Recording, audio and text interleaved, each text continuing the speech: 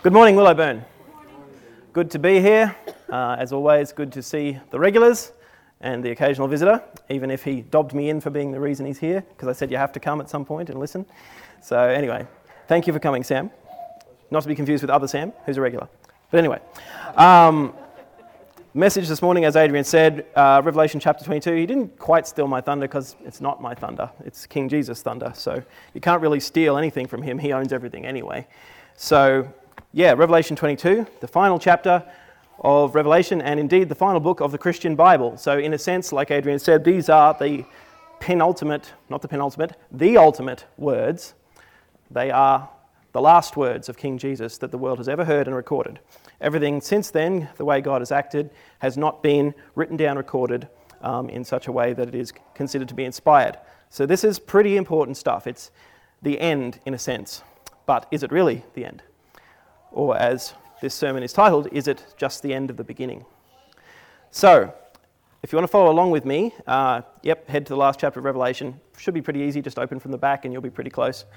And for the last time, I want to remind you of our guiding principles, the 4 rules, if you like, or principles that we have prepared all of our messages about Revelation on. Quite simply they are, we want to do the words of Revelation. Adrian explained that from Revelation 1:3 before the sermon at the start. Number 2, we want to rely on the Holy Spirit to know and do the words of Revelation. Number 3, we don't want to underinterpret or overinterpret Revelation. So underinterpret to say, that's not that important, don't worry about it. Or overinterpret to say, this thing means this exactly thing and nothing else ever. That's overinterpretation. So we don't want to do either of those. And finally, number 4, we want to seek meanings for our interpretation from other parts of the Word. So those are the guiding principles for the last time. And you all know me, so you know what's coming. First question, not rhetorical, unless I say so. Do you think you're ever going to get bored in eternity? No. Why? Anybody else before I get to why? You don't think that anymore? So you might have at some point. Yeah, it's fine. You'll have stuff to do, says Luke. That's cool. I think boredom's a type of selfishness too. Hey, someone's going deep here. Boredom is a kind of selfishness. Love to unpack that further. What else? Okay, you're all tongue-tied. Cool. Why won't you be bored in heaven? We've got super bodies with a super God. Super bodies with a super God. We're with God. Luke said we have stuff to do. What stuff? Praising him. Sitting on a cloud with a harp for the rest of eternity, right? Nope. Good. Some people have been listening throughout this series. Fantastic. Yeah, no, we'll have lots of stuff to do, and you can we'll have jobs, exactly. We'll have careers. God created each of us with unique gifts and abilities which are being honed in this training ground for what we were really meant for. Our eternity with him, creating with him, reflecting glory back to him in everything that we do. The best version of you will have a job to do in eternity, and it'll be the best job you can ever imagine because it'll be for Jesus, with Jesus, forever. Anyway, I'm going to pray and then we'll get into it. Lord and Heavenly Father, thank you so much for not just creating us, but giving us a divine purpose to join you in your creative work, to be reflecting your glory in what we do.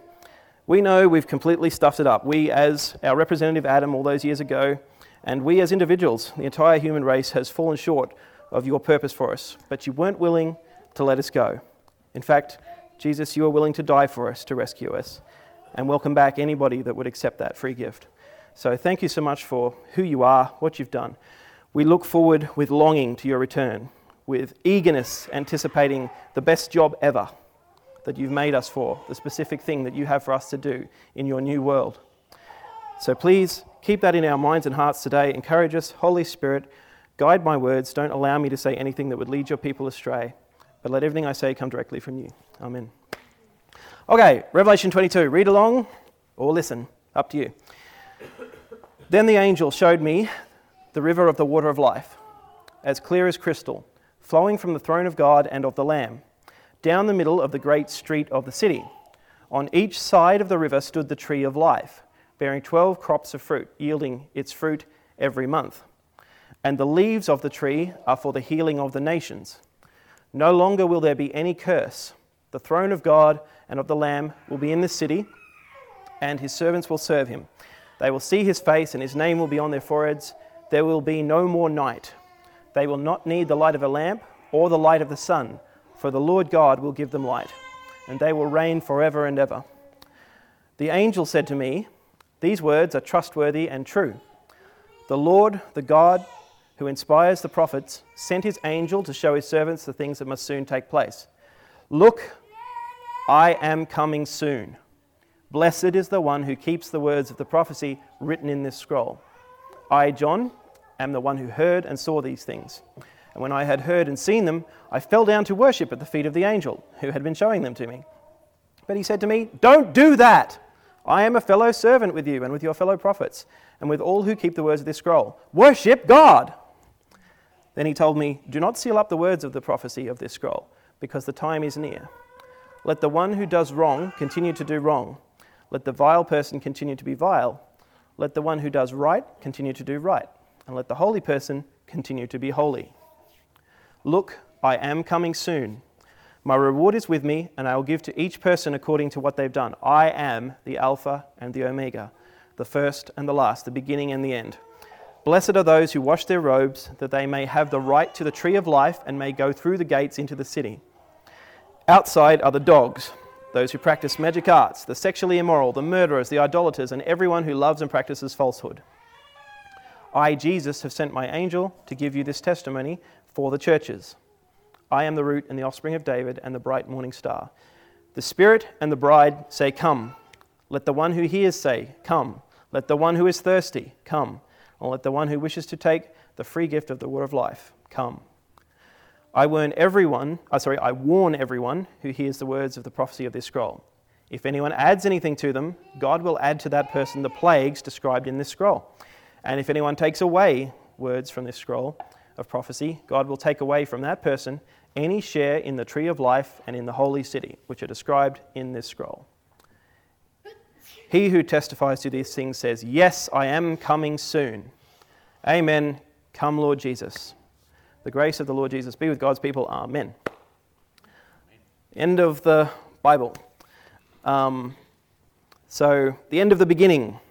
In the words of Dan Stevers from one of his famous videos, which Adrian loves to show us, this is a true and better Eden, a true and better earth, a true and better heaven, a true and better life. In every way, this is not the end, but the end of the beginning. So, Genesis, way back at the start of the Bible, started with the words, "in the beginning." And I once had a non-Christian mate say to me, "Why doesn't the end wrap up nicely with, 'and they all lived happily ever after'?" Or something like that. And I said, because it's not a fairy tale. Everyone knows that never happens.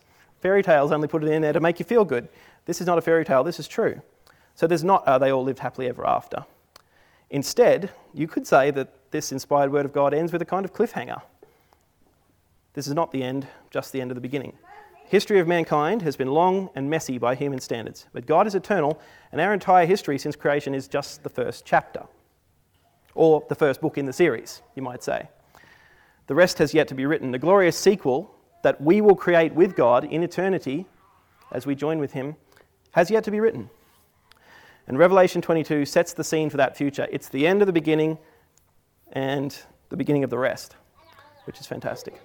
So last week, can I have next slide please, Adrian? Ben showed us the New Jerusalem, the holy city. This thing is massive. It's described as a cube and the measurements are given to us so we can kind of extrapolate. And I just wanted to show you a couple of visuals to get the idea of the scale of this thing, because that will help you to put in perspective some of the things I'm going to talk about later. So that is the foundation, if you like, the foundation area of the New Jerusalem overlaid over Australia. It's going to be pretty big. Now, don't forget, this thing is a cube. So it's as high as it is long and wide. It's going to be visible from space. Indeed, it's going to be visible from about a third of the Earth because it'll go so high. It'll go up about 2,000 kilometres into the sky. So, next one. Yeah, cool. That scale on the left, right, whatever it is, with the Earth and the Moon is actually correct. It will nearly be as big as the Moon. So, the new heaven and the new earth is going to be either renovated, expanded, made better able to handle things, or it's going to be different. It's going to be governed by a different set of rules. Like, currently, we don't have anything that could build a city that big that wouldn't implode under its own weight. 2,000 kilometres high. And don't forget, if it's that big, it's going to have to curve around the earth. The foundation is going to be impossible according to the rules of this current earth. The new heavens and new earth is going to be different. It's going to be sustained and maintained by the God of heaven. And I do believe that there will be rules, there will be things that control everything, all the systems involved, just like this one, but they'll be perfect ones, where anything is possible with God. So the reason I wanted to do that was just to get an idea of just how different this place is going to be to anything we're familiar with, all right? And how big it is. It's huge. And, spoiler alert, that's only one city. Who's to say that we won't be, oh, that's the prototype, let's go make our own, put some different touches on it. So I think, Sam, you'll have a job.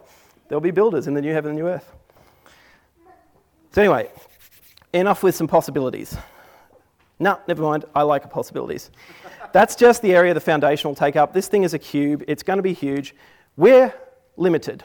Human buildings, human architecture, human capacity is limited. We can't conceive of eternity because we're finite. We can't conceive of a world that doesn't operate according to the rules that we experience, right? But anything's possible with God. So, the God who created the universe and holds it in the palm of his hand has no limits. He's not just going to build this thing on earth from the ground up, he's going to land it. It's coming down out of the clouds, out of heaven. That's how it's described. So it doesn't need any supports to stay complete. It doesn't implode on the way down. It literally lands soft, lies a feather, perfect, everything done. That's a pretty powerful God. So just imagine living in this city. Imagine exploring it. At the moment, we explore in 3D. We walk around on the ground, we see things. Yeah, we can kind of look up, look across. But this thing goes up 2,000 kilometres. Imagine how many floors up your apartment might be, if that's the kind of living you like. But falling won't be a problem, because glorified bodies can't get hurt, which is awesome. Imagine the people, everybody here that's a follower of Jesus. Glorified bodies, perfected people, doing what they love, using the talents God gave them. I expect, when I'm laying beside the river doing nothing, enjoying a book about the history of mankind and earth, that I'll see Sam Jolly building a boat for Peter the Apostle, because Peter wants to go fishing on the River of Life. I expect to wander down to the markets and find Andrew and Barb there, not selling flowers and vegetables, but giving them away, because that's what they do.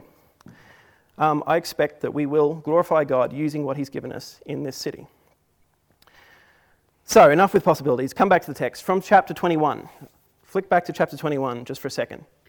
Starting at verse 22 of chapter 21. John has just seen the angel measure the city, and he's noticed there is no temple in the city. There's a couple of things there. So, chapter 21, a few things happen. First, he sees the city coming down, then it's measured, and then he notices there's no temple in it. Now, starting in chapter 22, the angel showed me the river of the water of life, as clear as crystal, flowing from the throne of God and of the Lamb. Sorry, this is back in 22. Down the middle of the great street of the city. On each side of the river stood the tree of life, bearing 12 crops of fruit. Okay, so from chapter 21, verse 21, we know that the great street of the city is made of pure gold. It's described as being as transparent as glass. And the river is here described as running down the middle of this great street, and the river is as clear as crystal. The imagery is that everything is clear, everything is transparent, everything is pure, everything is perfect. And that goes for the whole city, all right? But why is this important? In a city around 2,000 kilometres wide, long and high, you can fit a pretty big river. You can fit a pretty big street. Can I go back to the previous one, Adrian? There's a lot of rivers encompassed in that area. You could fit a pretty massive river running through the middle of that. You could fit a pretty massive street, the Great Street. It's one street that runs through the middle. So there's probably other streets, but the main one flows right out of the throne of God. The street and the river flows out of that. Now, some cool things going on here. The river flows from the throne of God and the Lamb. Who's missing from that description? The Holy Spirit. Where have we heard living water before? Jesus described to the woman at the well that if she came to him and drank of the water he would give her, she would never thirst again. A lot of people make the mistake of thinking that Jesus is that water himself, but it isn't. He says, the water I will give you. He wasn't going to give her himself. And elsewhere, in John chapter 7, verses 37 to 39, he literally says that he's referring to the Spirit. So look that one up later, John 7, 37 to 39. He promises to give people living water, and it says that he said this of the Spirit. So this river this river of life, is imbued with the power of the Holy Spirit. It's the literal impersonation, I believe, of the power of God's Spirit, giving life to everything in this city. Don't quote me on that. I'm not going to go, die for it and say that's my theology. I reckon the Spirit will be able to be known as a person as well, but I find it interesting that this river of life that flows out of the throne of God and of the Lamb doesn't talk about the Holy Spirit, but it is living water, which Jesus referred to as the Holy Spirit. So that's cool. Anyway, just something fun to notice. The next thing to notice is the tree of life. Tree of life. Did you see that? Not trees. And yet it's growing on both sides of the river. What? That's the next question. What do you think it means? I checked the Greek. It's not plural. It was never meant to be. It's tree of life. Yeah, just picture a big tree with the roots going in like a way. A great big tree that sort of grows up from both sides and comes together as one. Yep, with the roots. Or under and through, like aspen tree. Under and through and cut out my cheeky. One big rootstock. Okay. Some people have been cheating or looking ahead. Next two pictures, please. That's from Tiff's home state of Colorado. Did I get it right? I may have said that as Colorado in the past, and she's just gone, I don't think we can be friends anymore. Anyway, these are aspen trees. Colorado is famous for them. Now, not only are they beautiful, not only, will they grow and last for hundreds of years, a really interesting thing about them is that the vast majority of them grow from one rootstock. It spreads out under the ground and all the little trees grow up from that. But it's all one root, which can last for thousands of years. So I could be completely wrong about this, but I imagine this tree of life is like this. One root growing beside the river of God, the river of life, spreading out, sprouting up all the way along. Change that path to a river and you have it. One tree growing all along the river. So I imagine not that the tree of life is an aspen, but that it grows somewhat similarly. I could be completely wrong, but that's how I visualize it. One tree growing along both sides of the river. Okay, now substitute the path with a river, enlarge it 4 or 5 times and visualize a golden street running down the outside of all of it, and you have the great street of the heavenly Jerusalem. Path becomes river, trees, outside of that on both sides, golden street as clear as glass. At the end of it, throne of God and of the Lamb. Pretty cool stuff. Anyway, the tree of life here is the perfected version of the tree of life in the Garden of Eden. This is Eden restored. This is earth perfected, the way it was always meant to be. Totally new earth, maybe. Totally renovated earth, maybe. I don't know. I'm not going to say either way for sure. But what I do know is this will be the most perfect version of what God created. And we'll be there. This tree of life, it bears fruit all year round. Can anybody think of a tree that bears fruit all year round? Andrew, does such a tree exist? Nor do I. And I don't think it's possible. But this tree does. It bears fruit all year round. 12 crops, 1 for each month. So imagine, that means it's always flowering because there's always more fruit coming in. That means there's fruit always growing but not yet ripe. That means there's always fruit that's ripe and ready to be picked and eaten. So this tree is going to be pretty big, pretty healthy, and is constantly going to be fruiting. It's going to be a fairly nice place because free food, for a starter, that's good for you. It's the tree of life after all. But it's also going to be constantly in bloom, constantly having fruit growing. It's going to be gorgeous, like those flowers that Adrian put up earlier, only with fruit as well, and leaves. No seasons, no months, there's not even any day in this city, we find out in the same passage. No months of scarcity driving the fruit prices up, always enough for everyone, which is pretty cool. So next thing to notice, the leaves of the tree are for the healing of the nations. Hang on a tick. Last time, Ben read that every tear was going to be wiped away, there was going to be no more sickness, no more death, nothing like that in the New Jerusalem. So why do we need healing? Next question. Relationships, okay? But won't everyone there be kind of perfected and should be able to get along pretty well, even with me? Yep. What else? Why will the leaves of the tree be for the healing of the nations? No wrong answers, I just want to hear your opinions. Does it help with unity somehow? Help with unity somehow? Maybe. I've got an idea. I'm not saying I'm right, but I want to hear your ideas. Maybe it's just a testimony of what's already happened. Maybe it's symbolic. Maybe it's a testimony to what's already happened. We've been healed, and it's just saying that's what happened. Good. Anything else? No? Okay, cool. Right. Well, thanks for engaging with me. One idea. What? So I was just saying, is it like a sustaining thing? I was a bit slow thinking, like a sustaining thing. You know how the tree of life just affected. Yeah, so the short version of what Andrew was saying is Eden never got to its full potential. It never got to be the perfect version that God envisioned with man tilling it and looking after it. And so maybe what's going on here is that healing is that this is getting back to that, where it can actually be the best version of what it was meant to be. Good. Thank you for interacting. I appreciate that. So my idea is that it is kind of both symbolic and literal. Symbolic in the sense of what Andrew was saying, that the healing of the nations has already taken place. Now there are only the healed, if you like, the people who've been released from sin and redeemed, living in this city, in God's new creation. And so the leaves of the tree are for the healing of the nations represents that freedom, that equal access to the tree of life and the throne of God that everybody now has. So they've been healed. So it's symbolic in that way. Another idea I have, and this is where I think it's a bit more literal, the word healing here could also be rendered rest or restoration, like Adrian was saying. What did God do on the seventh day of creation? He rested. We all know that. He set up a pattern for us, our work week. Work, do something useful, rest. That was meant to be the pattern in the Garden of Eden. And in this new creation, this new city, we will have jobs. We will do roles. There'll be no day, no night, but I think this is simply a fulfillment of God's command given in the Psalms. Be still and know that I am God. Imagine this tree of life along the river. I can't think of a better place to just lay down and rest. Just chilling there, watching everything going on. So, to sit under the tree of life beside the river and gaze at the throne of God, what better rest could one have? After you've done your work, your job, why not go chill for a bit?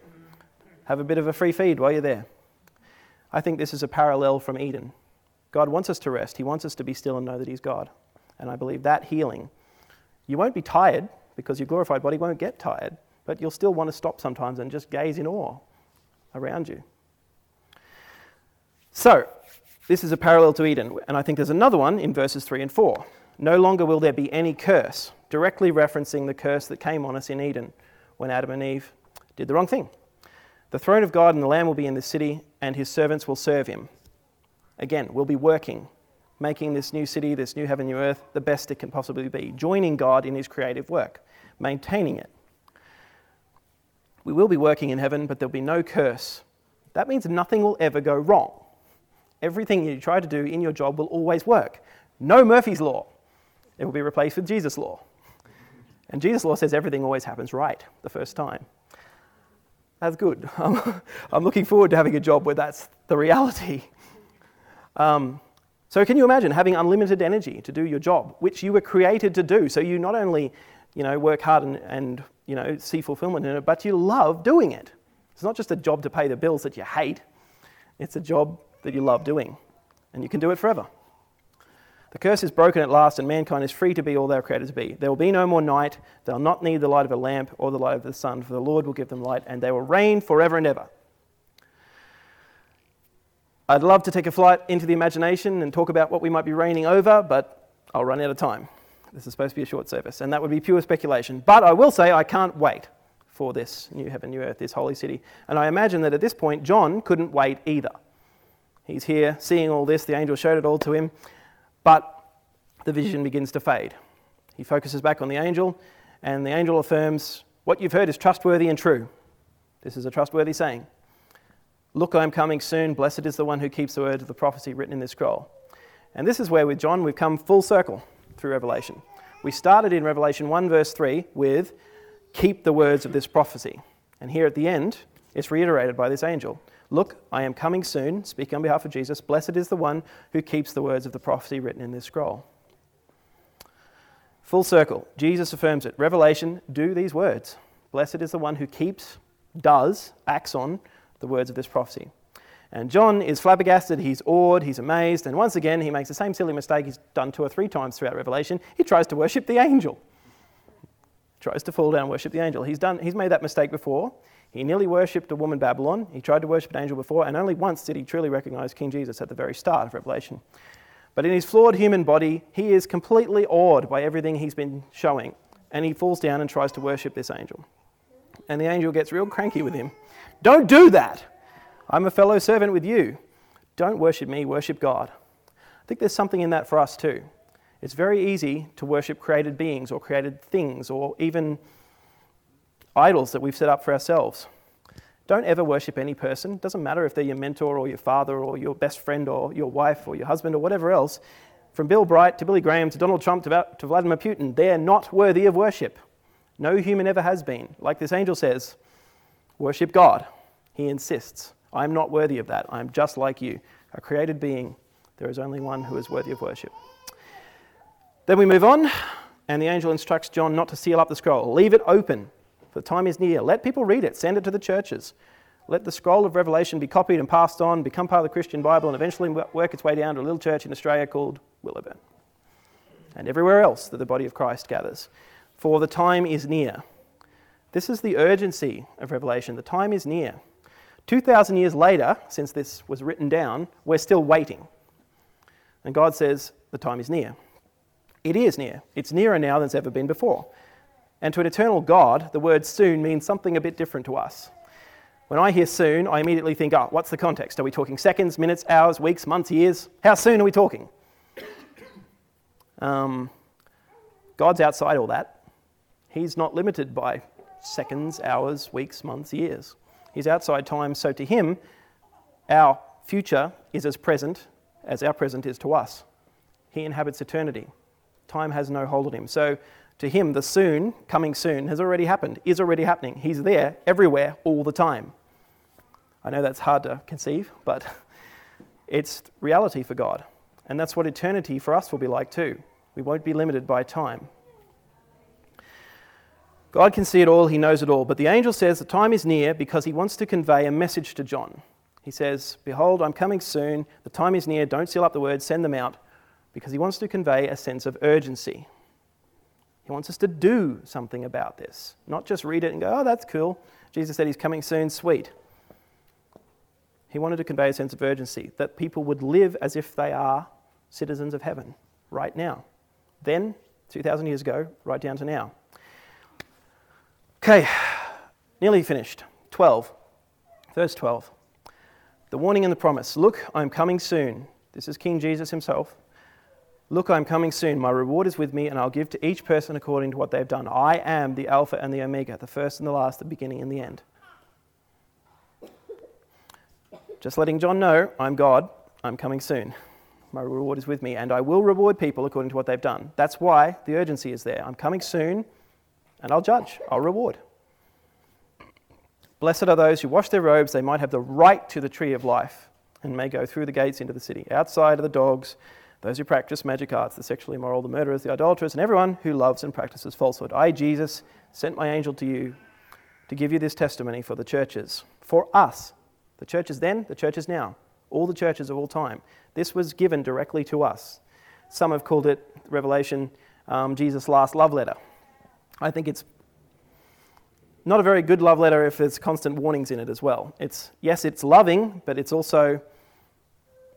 very urgent that we do things that God would have us do and not get distracted. So the Spirit and the bride say, come. Let the one who hears say, come. Let the one who is thirsty come. Let the one who wishes take the free gift of the water of life. I warn everyone who hears the words of the prophecy of this scroll. If anyone adds anything to them, God will add to that person the plagues described in the scroll. And if anyone takes words away from the scroll, God will take away from that person any share in the aspen of life.